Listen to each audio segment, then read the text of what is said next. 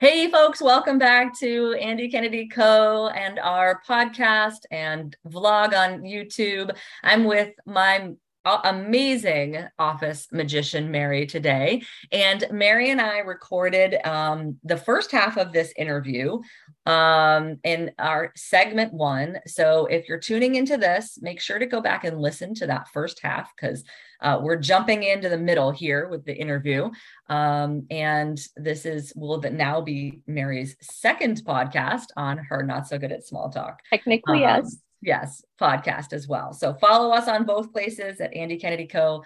and Mary is Not So Good at Small Talk. So let's dive back into this interview that we just cut off because we're running long on it.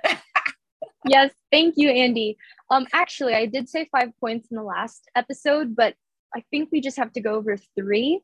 Right. We stopped at the Celestine prophecy, but if you do want to expand on that, please do. And then after that, I just wanted to ask about like the other European countries that you visited, and then going back to, the United States and what was it like readjusting to the culture there.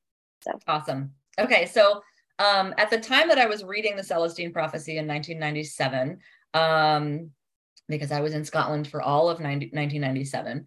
I also had the 10th Insight with me. So I had both books. I purchased the 10th Insight in Scotland. And I didn't know there was an 11th Insight. And I think it came out like that year. So as synchronicity would have it, I didn't read that. But I did read the 10th. So I read all 9 and then the 10th Insight in Scotland and had some really amazing, deep conversations with people who I had become friends with, very close with, and a lot of them had never had any exposure to any of this, Wayne Dyer, Louise Hay.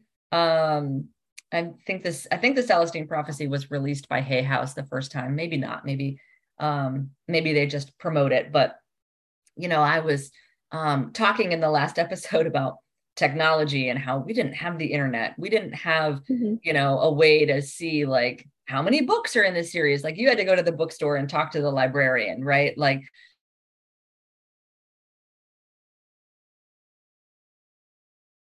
to talk about these topics with those folks. And I do feel like, we all connect to each other for a reason. And am I cutting out? My internet just said unstable. for like 3 seconds, but it's okay, fine good. now. Okay, good. I was hoping that it didn't do this to us because it did it all day yesterday. So the blessing and the curse of technology, right?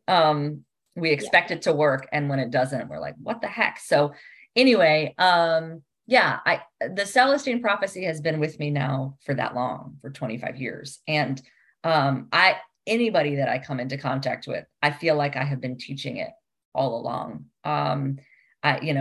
My husband, this was something that he read. Most of my friends did read it back then because I'll say like, did you read it? Oh yeah, I read it like years and years and years ago, like 10 or 20, whatever years ago. But yeah, a lot of people really remember it being very influential for them.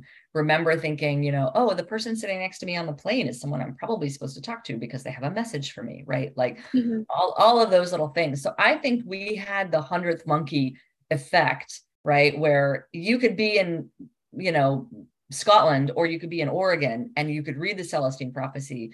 And it was like slowly but surely a ripple across the world of us having this awareness of synchronicity and energy and plant energy and control dramas sort of all at once, right? But I know a lot of people say the same thing that they said about The Secret when The Secret came out was, what do I do with this now? Right. And I was living it. I was, there was also a book called The Celestine Vision that was like how to live it and why are these insights, and it's a nonfiction version of it. So sort of teaching you. And then he came out with a teacher's manual, which I didn't know until I started teaching the class. Actually, one of my students came to me and said, there's a teacher's manual. And I had already created my own manual. And I was like, oh my gosh, talk about reinventing the wheel. You're ahead of the game. Yeah, maybe.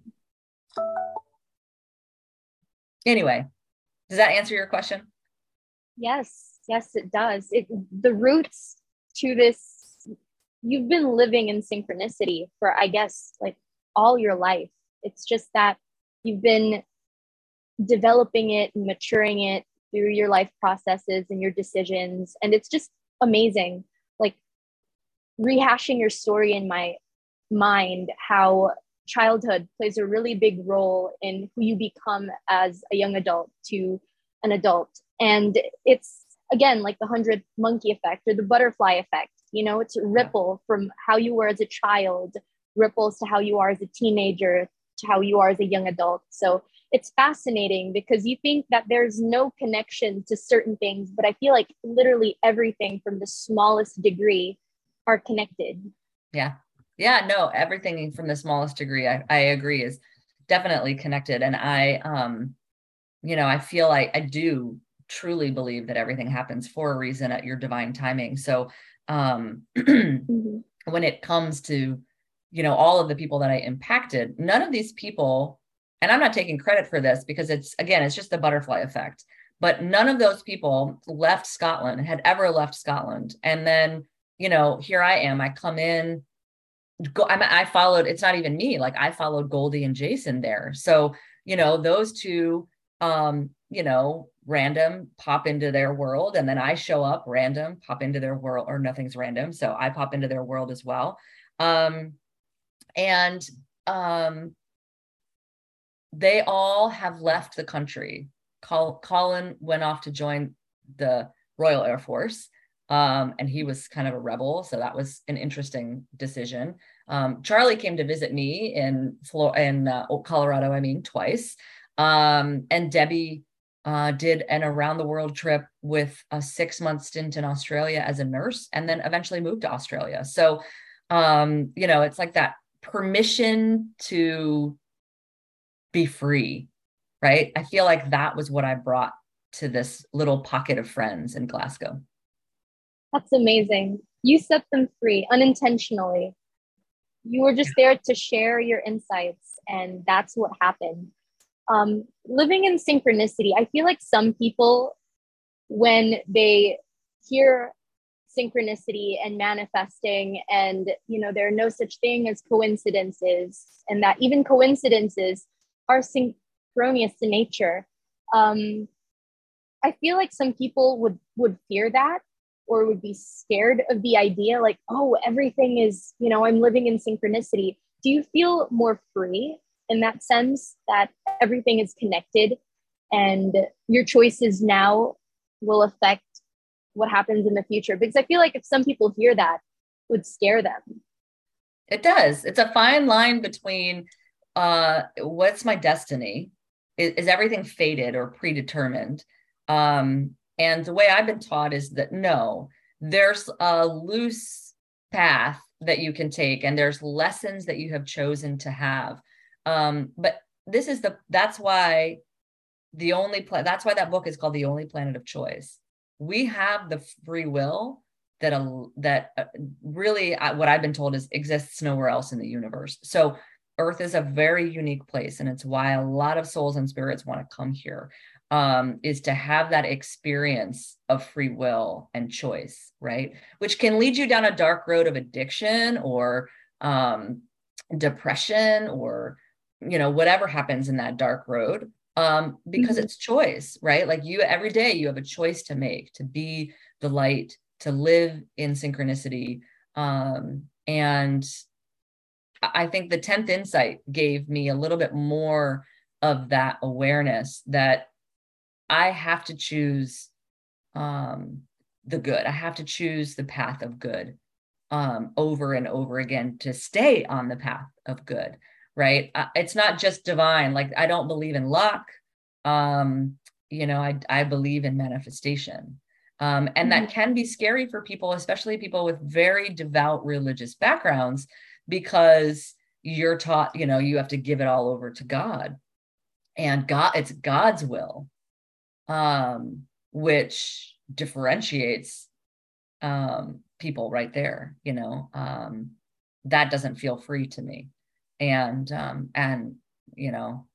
yet some people, I mean, they revel in that. It feels very supportive to them. They can turn it over to God and it's God's will, right? And so it's just perspective. It's just perspective. And that's why I love the 12th insight, because the 12th insight really looks deeply at all the religions and makes sure that we take the best of each religion to come into this era that we're coming into, where hopefully religion is less of a dogma and more of a spiritual choice, right?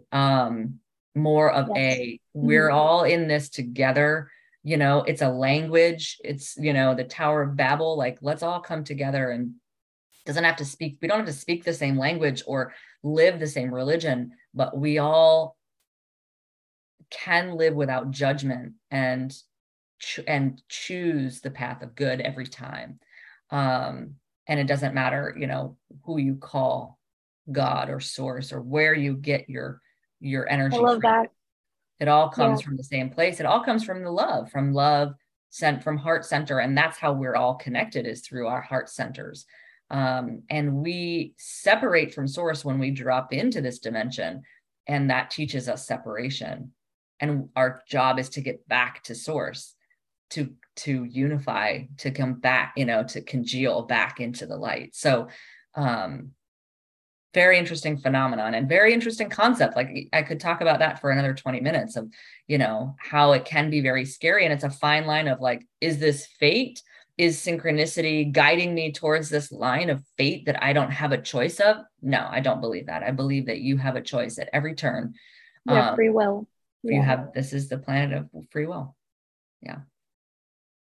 That is so incredibly freeing to hear you talk about that, because I imbibe in that frequency as well. And I come from a very religious background, because like here in the Philippines, there's a lot of Roman Catholics, and you know how the Catholic Church is very structured. And I know that for a lot of people, it works for them. I mean, you know, you do you, it works for you because there's structure and you have a community. And I think it's a beautiful thing, but it doesn't work for everybody. Right. Like, it doesn't work for me. And like, manifesting in synchronicity and living in a synchronistic manner works for me. And I'm not saying that it works for everybody, because I'm sure that let's say Catholic or someone of a different religion, or maybe even an atheist, would say that living in a synchronistic way is not for me. So I just think that this is the shoe that fits, and this is how I see my lifestyle going. And it just, I like feeling free, but I also like my structure. So I think like you telling us that piece is like such a sigh, like to know that someone also feels that way. Yeah, it's usually the people who say I've always been the black sheep, right, that come to find me, of like, I feel like I'm the odd man out.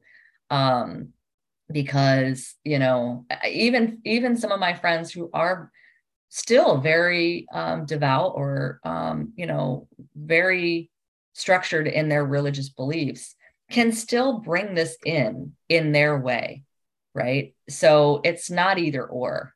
And that has taught me a lot, because I was very I think judgmental about the stricter religions, of like, it doesn't have to be so strict and regimented, and this is how we pray, right? Like, that's, for me, that's how Lutheranism felt.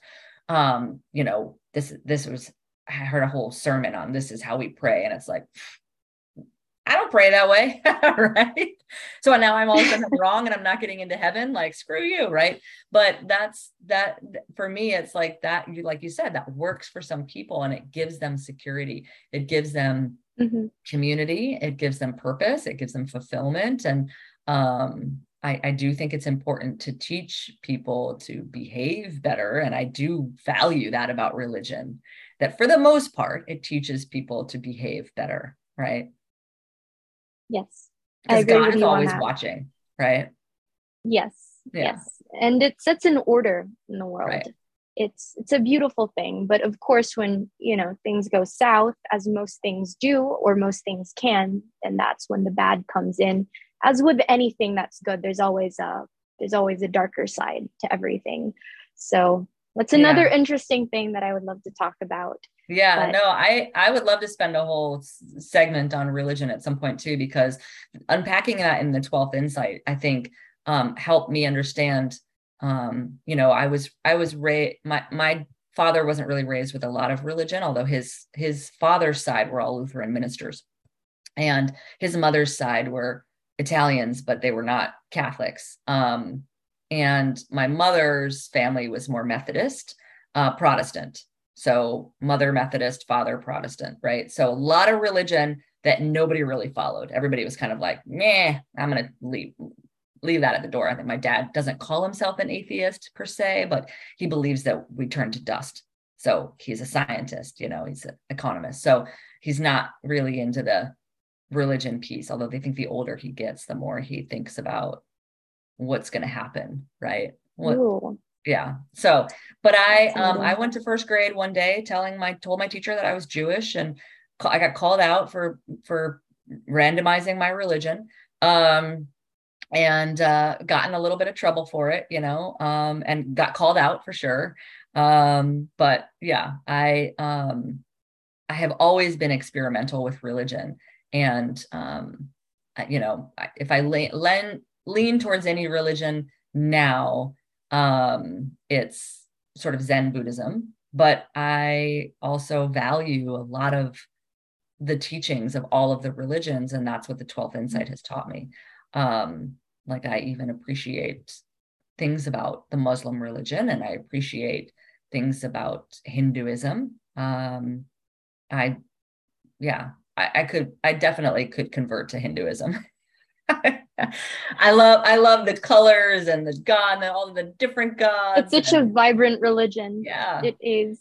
Yeah. So, that movement was already taking place in the United States, and herbalism and the New Age, that movement was taking place in your country. But being exposed to a new continent, say Scotland and the other European countries that you visited, would you be able to also confirm that you saw traces of that movement there too, or was it untouched? No, in pockets of Glasgow, I found a Buddhist center, and I studied there. I practiced yoga at the Buddhist center multiple times a week. I was such a regular there that I really felt like I was part of their Sangha, their community. And I learned really some core foundations of meditation there. So that definitely continued to further that along for me, and that relationship with Buddhism that I have. And then I also found an apothecary. And I was buying herbs at this apothecary very regularly. So I met the herbalist there and talked to her, and continued my study of herbalism there, and finding local plants. I would go up into the countryside and hunt for herbs and plants, and connect with nature and the plants of Scotland. I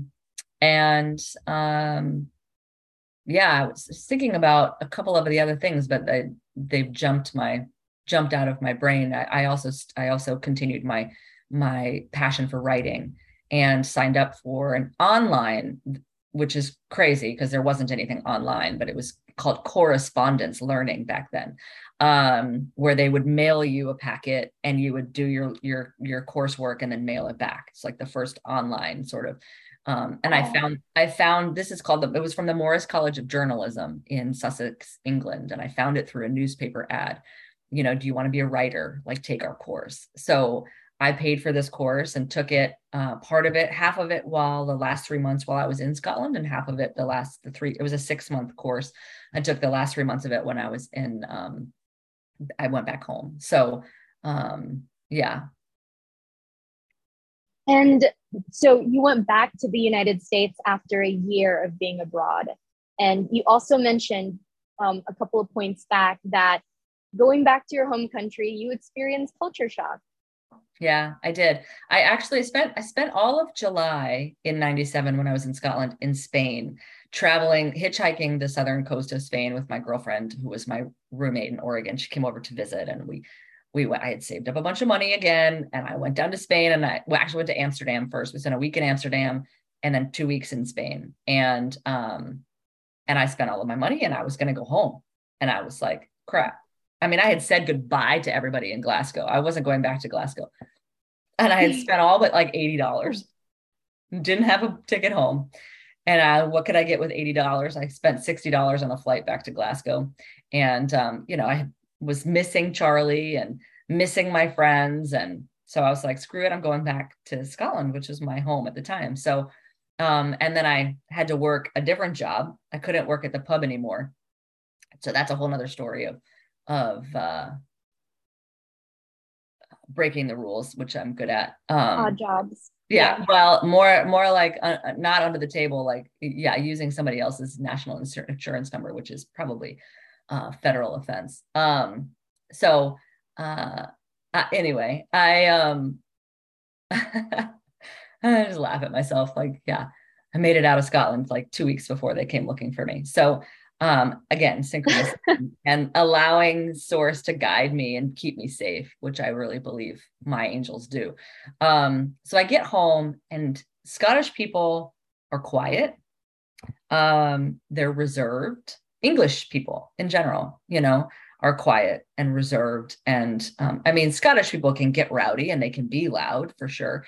But I was used to, like, in conversation, I had shifted the way I speak because they couldn't understand me either. So I had picked up an accent.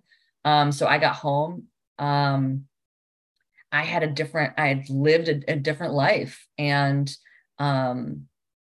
I didn't want to live there anymore. I didn't like the weather. I didn't like the confinement of an island. I didn't like the lack of fresh food, greens and gardening. And I didn't want to live in a dirty city anymore. Glasgow was pretty dirty and roughneck. So I left, but I missed the version of me that was the identity that I had there. And I think that's a piece of what happens to you with culture shock. All of a sudden you have to be something you're not anymore. A slightly different version of yourself. Right. Yeah. Not by choice. Right. And so I was this awakened version of myself.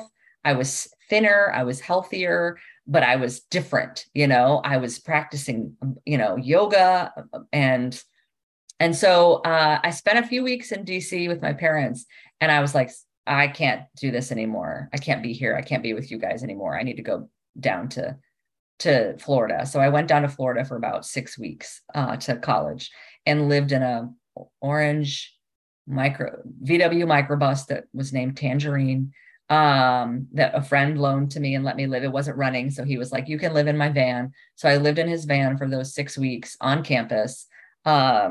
And, illegally, like you're not supposed to let anyone do that. So, but this is where I went to college. It was 97, now 98, actually, cause I got home December 13th, 97. So this was, February and March of 1998. And I had graduated in the spring of 1995. So some of the people that were freshmen and sophomores when I was there were still there. And that's who I connected with, several very close old friends that I reconnected with, I should say, and spent time with, and continued to teach the practices of the Celestine prophecy, continued to teach what I had learned at the Buddhist center, and just kind of have fun and get my rocks off and not be serious and not make any money. Like, I didn't have a job. I just sort of freeloaded.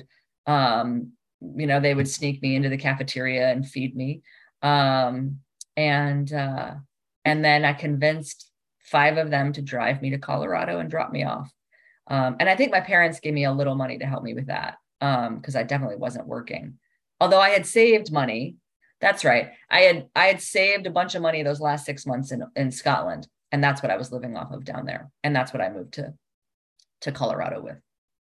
That's crazy, Andy. You have a lot of wild pocket stories. You just remember a crazy fact and you're like, oh yeah, by the way, I lived in a van on campus in Florida for 6 weeks. I'm like, oh, okay.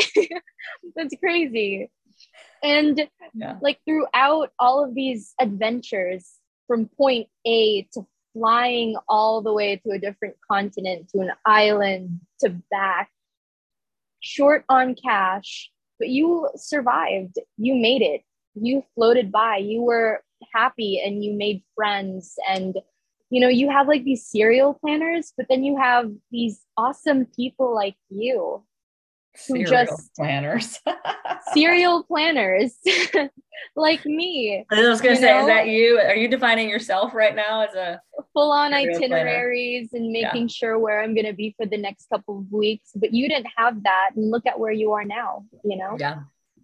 Yeah. Well, and I trust the magic of synchronicity, and I'm trained after 25 years of using that. I have a great example that just happened this morning. So tomorrow I'm going to London. And Exciting. I I'm a little bit of a serial planner as well now. Like I was a travel agent for a long period of time, so I like to have my travel kind of regimented or at least pre-planned and things printed. And I don't like to be like, at the airport, I'm supposed to have this and I don't, right? So double and triple check the passport and all of that, right? So I printed everything out. So I don't have to print out my plane ticket, of course, because I'll have my phone while I'm here. So I'll check in on the app, but then when I get there, I won't have service. I'll have Wi-Fi, but you don't always get Wi-Fi wherever you go, right? So I won't have service. I'll have to either get a SIM card right away or just wing it. I'm thinking I might wing it. I usually get a SIM card, but so I got the train ticket from the Heathrow Airport to Paddington Station, where our hotel is. I booked the hotel obviously already. So we have a hotel. My friend is meeting me there and we have a hotel. And then I booked the train ticket back to Heathrow, where I'm flying down to France. So I'm flying from London to France, 4 nights in London and 4 or 5 nights, I think 4 nights anyway, in France. And this morning, EasyJet is the plane that I'm taking from London to France, to Marseille. This morning, I'm looking at my phone, EasyJet sends me a notification. Is everything, have you printed or checked in or whatever, which I did a few days ago. I checked in to that because you can check in the US, you have to check in 24 hours ahead of time. I guess with this EasyJet, I could check in whenever. So I checked in, confirmed the bags, confirmed the seat, right? Today, so I did that, and I missed a very key point. I am not flying out of Heathrow Airport. London has 2 airports. I'm flying out of Gatwick Airport. How far is that? Nowhere freaking near each other. They're like an hour. Oh my God. So, and I didn't notice it when I booked it. I didn't notice it when I confirmed it and checked in. I noticed it when they sent me an email this morning. So I had to cancel. You're flying tomorrow. Yeah, I had to cancel. Now I'm not going to Gatwick until Monday of next week, right? Or Tuesday even of next week. But still, like, I'm not going to be looking at that stuff. I'm going to be free falling all over London. So like, for me to see that this morning, it's like, why was that the first thing I saw when I looked at my phone? Why was that? So in the 7th insight, we're taught to follow luminosity and trust. Like sometimes you feel like you're in a rabbit hole or you're like squirrel, squirrel, right? But I am aware enough that even when I boomerang like that, right? Like squirrel, I make a mental note. I need to come back to this because that was very important, right? And so I was looking at something else. I opened my phone. I try not to look at I get on my yoga mat right away. I try not to look at my phone, but I looked at my phone. I'm lying in bed. The cats are bugging me to feed them, and I'm like, why am I looking at this? Why is this?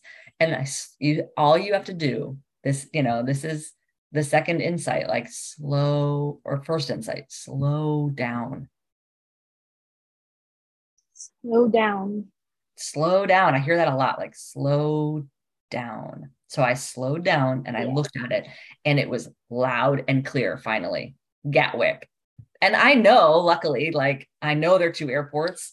I've been a travel agent. I haven't ever had this experience where I fucked up and had to go to the other airport, because there are 2 airports in Dallas. There are 2 airports in Washington, D.C. I have had clients that go oh my God, my flight is out of Reagan, not out of Dulles in Washington, D.C., right?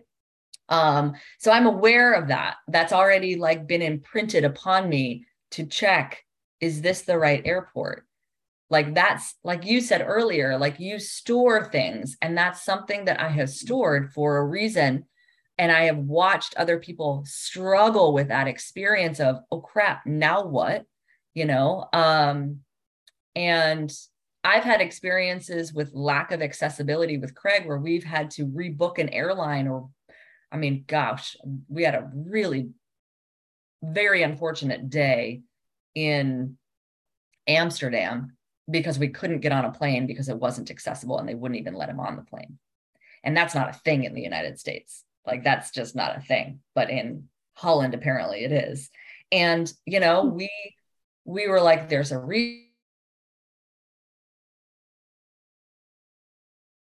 lose your cool, be nice to the people, you get more with sugar, right? Like be kind, right? So yeah.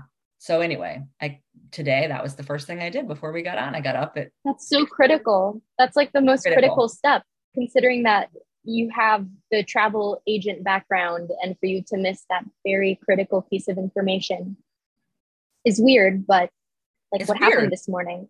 Yeah, no, it's weird. Like I'm focused on London, I'm not focused on Heathrow, right? So yeah, and the brain deletes things. So like I said, you can't take in all of this information. I can't take in that there are 3 paintings on the wall behind me and a snowboard and some boxes, and I can't take all that in. Like I'm just taking in you right now, or all of the things on the wall in front of me, right? The brain deletes things. That's why like you and I could look at this wall and I'll see one thing and you'll see another, and 10 minutes later when someone quizzes us what's on that wall, you won't remember what's on this wall because the brain deletes things. It has to. It can't take in all of the information. That's what causes us to have overwhelm. That's why people are, you know, scattered and forgetful and unfocused, because the brain is deleting the wrong things, right? So if you think of yourself as a cup that we keep pouring information into, and the information is spilling out because we can't store it all, right? Because we're not taught how to use that 90% of our brain. You could remember if you were taught, right? Jedis remember. Jedis take mindfulness, right? Like a CIA agent's going to take in the whole room and see the exit, right? And know, like we've watched enough spy movies, right? Like one person's not. The brain can be trained, right? Exactly. But like for the normal person who doesn't usually train their brain in this manner, I think like 2 words would stick: slow down. Just don't go too fast. Just take it in and just take a deep breath. You can't do everything all at once. Like no one can. So there's really no point in rushing things. So yeah, it's like a good reminder. I'm classic for not seeing all of the details, and I know why, and I accept why, because I move too fast. I have a very, you know, rapid fire brain intellect, and I'm like on to the next thing. But you know, in school I learned that was to my detriment, right? I wouldn't go over my work again. I said this to you, I need an editor. I'm going to write this whole paragraph and I'm going to spell 3 things wrong because I'm typing too fast, not because I don't know how to spell it. Right. So, yeah. So it's slow down. Slow down. That's a very important thing for me to remember as well. Yes. Is slow down. And that the brain is trainable. And breathe. Yeah. Yeah. So I feel like there's still so much that we haven't covered, and there's still so much that we have to talk about. But I know that we went through childhood and going to Scotland and Spain and Amsterdam, and then we're back in the United States. So we did the full circle. But this was a very fun and interesting conversation, Andy. I was able to pick up so much information from you just from that talk, and I don't think we went over like an hour and 30 minutes. So like imagine all the information I can get just hearing more of your stories and your wild pocket stories along the way. So yeah, and the things that you retain from this conversation, I'm sure you'll use, right? So anyone watching this, it's the same. It's like there are little things that you'll use, right, from my experiences. I have people like that in my life that went before me and taught me and had stories that I totally just thought of another story. I'll save it for another time, but I have a story around why it was okay for me to marry someone in a wheelchair, because someone had already opened my mind to that concept in Spain in that 2-week period. wow. Yeah. Ooh, I would love to dive into that. Yeah, he dated someone in a wheelchair. I can tell you that. But I remember thinking I was so curious about that at the time. And this was, well, actually, it would have only been about a year before I would have met Craig. So we didn't start dating right away, but I would have met him about a year after that. So, little things like a year or so, you're moving to Spain. And Listening to your stories, I can see so many similarities to how it was for you, and I'm mirroring it to what I'm about to experience. I'm not saying that I'm already predicting what's going to happen to me, but I just get a sense of you can't predict. Yeah, of course. In this every day time and you age. plan, it's like the universe throws you a curveball, and it's like that curveball is actually meant to be there. It's meant to be there to teach you something, which I just witnessed all last weekend with building our deck. It's like, oh my gosh, you cannot plan for any kind of, easy. No matter how detailed that plan is, right. It's just something's just gonna break it. But right. I think like another interesting idea that we can talk about next time, if you're open to it, what really stuck to me is you saying that I fall in love quickly. I want to talk about relationships and what it was like, what it is like now, like the dating scene back then and the scene now. Wow.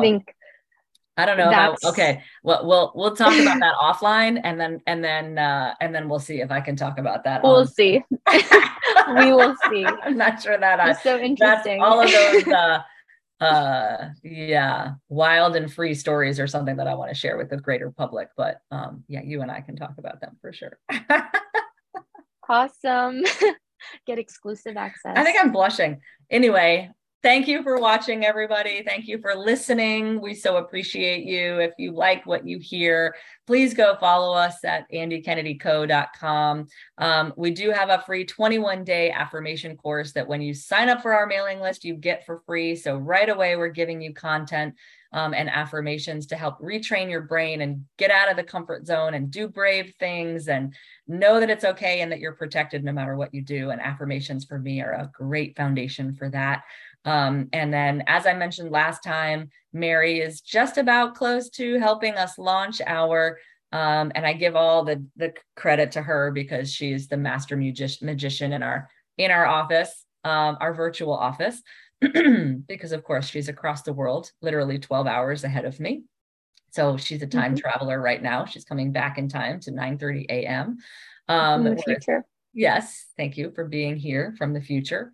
And I love that. And I'm going to the future tomorrow. So I'm super excited about that. You leave in Thursday and you wake up and it's Friday. It's like, how does that happen? It's amazing. You're going to time travel. Yeah, it's amazing. It's totally amazing. Totally messes with your mind and your body, but it's still amazing. So yes. And if you're listening on Mary's brand new, Not So Good at Small Talk podcast, please continue to follow her there for lots of things around the topic of not small talk, which I love because I am not also good at small talk. Like people freak out when they're with me and they're brand new to me because they're like, wait, why are we going so deep already? I just met you. And I'm like, it's because I don't care about your dog or your son or no. I cannot for the life of me. Nope. Yeah, I do not for the life of me. I want to know why you came to this planet this time around. Yes, that's the first question I expect when we meet. Awesome. Thank you, everybody. We'll see you next time. Thank you.